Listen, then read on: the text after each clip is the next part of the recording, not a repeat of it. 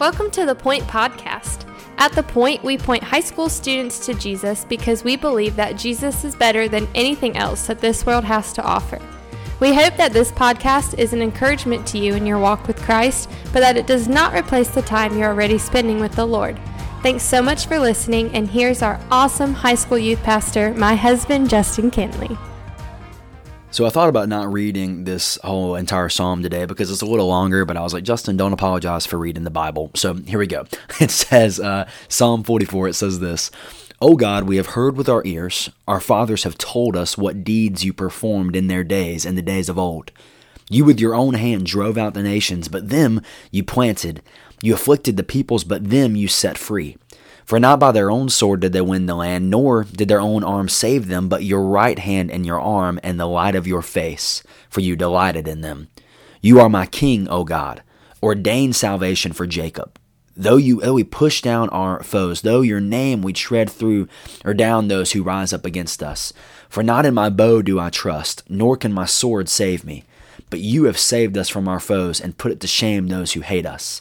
In God we have boasted continually, and we will give thanks to your name forever." And up until that point, that sounds really awesome, right? I mean, that psalm sounds good. I mean, he's saying, we remember what you did, God, for our forefathers, and we're trusting in you now, and we're bragging on you, and all of these things. But look at what he says in verse 9. "But you have rejected us and disgraced us, and have not gone out with our enemies. You have made us turn back from the foe, and those who hate us have gotten spoil. You have made us like sheep for slaughter, and have scattered us among the nations. You have sold your people for a trifle, demanding no high price for them. You have made us the taunt of our neighbors, the derision and scorn of those around us. You have made us a byword among the nations, a laughingstock among the peoples. All day long my disgrace is before me, and my shame has covered my face. At the sound of the taunter and reviler, at the sight of the enemy and the avenger. All this has come upon us, though we have not forgotten you, and we have not been false to your covenant." He's basically saying, God, we didn't do anything wrong, and yet all this stuff is coming upon us. "Our heart has not turned back, nor have our steps departed from your way. Yet you have broken us in the place of jackals, and have covered us with the shadow of death. If we had not forgotten the name of our God, or spread out our hands to a foreign God, would God not discover this? For he knows the secrets of the heart. Yet for your sake we are killed all the day long. We are regarded as sheep to be led to the slaughter. Awake! Why are you sleeping, O Lord? Rouse yourself and do not reject us forever. Why do you hide your face? Why do you forget our affliction and oppression? For our soul is bowed down to the dust. Our belly clings to the ground. Rise up. Come to our help. Redeem us for the sake of your steadfast love." I hope you really listened to that and caught that and maybe even read along with me. That would be awesome. But this is intense, man. This might be one of the most intense psalms we've done yet, because the psalmist is bragging on God and saying, God, we've remembered you. God, we've not broken your covenant. God, we've followed you as best we can. And yet it seems like God is not doing anything. It seems like God's not responding. It seems like God is not aiding them. It seems like God is not really active in their life. And I tell you, this is one of those moments I love the honesty and the transparency of the Bible. Because, man, I'll just say, if the Bible was full of people who were writing stories or writing scripture and just say they were constantly on cloud nine, they're constantly just in this great spiritual mood and everything's awesome and God's great and I feel awesome and amazing. If every psalm was like that, I'm just going to be straight up with you. I'd have a hard time trusting the Bible. Right? But because in no way, shape, or form, if that was true, would the Bible match my own experience, right? And I'm not saying the Bible has to match my experience to be true. I'm not saying that at all. It's just many times, there are moments in my life where I feel like, okay, God, I studied your word. God, I read your word today. I listened to your word today. I'm trying to follow you, and it just seems like you're not there. Just seems like nothing is happening. There's many times that I read God's word, and I read it, and I might learn something and walk away, but it's not like this crazy radical movement that happens. And there's this question God, what are you doing? And the psalmist is even a worse case than that. They're going into war. They're going into battle, and it seems like God has just not gone with them. And I think I love the transparency of the Bible, right? That this passage is in there, that the Bible lets us know that there were men of God writing Scripture who felt this way. But I keep reminding myself of the greater hope and the greater narrative of Scripture. And particularly, you think about Jesus on the cross, right? Jesus could have written this psalm as he was on the cross. Right, it seemed like God removed his hand from Jesus, right? Jesus is suffering for sin. The Bible says that he turned his back on his son, right? Its darkness covers the earth. It literally seems like God is absent, right?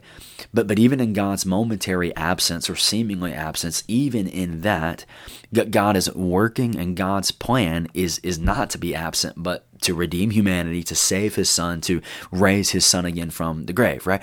And so we look at life in these moments when it's like, God, where are you? And there's sometimes God might allow you to go through some things and it seems like he's not with you. There's sometimes God might allow you to go through seasons of life where it seems like he's not doing anything. I mean, we went through Esther in 10 weeks on a Wednesday night where God's name is not even mentioned. And the whole point is kind of like, God, where are you? What are you doing, right? But it's those moments and those seasons that I've seen that the Lord has used in such an incredible way to grow my faith and grow my trust in him. That my mind and my perspective is so limited. It's so limited to think, God, if you're not working in this way, and if I can't see you in working in this way, then you must not be working at all. That's kind of how I often feel.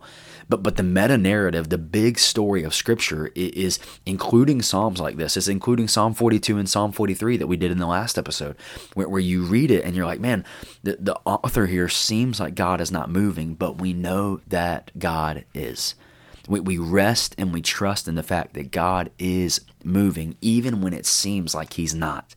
Even when I can't feel it, even when it seems like God has removed his hand from me, he's moving, he's doing something.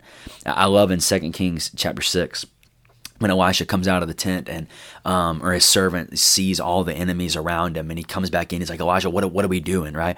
And Elisha prays and he says, Lord, open his eyes so that he can see.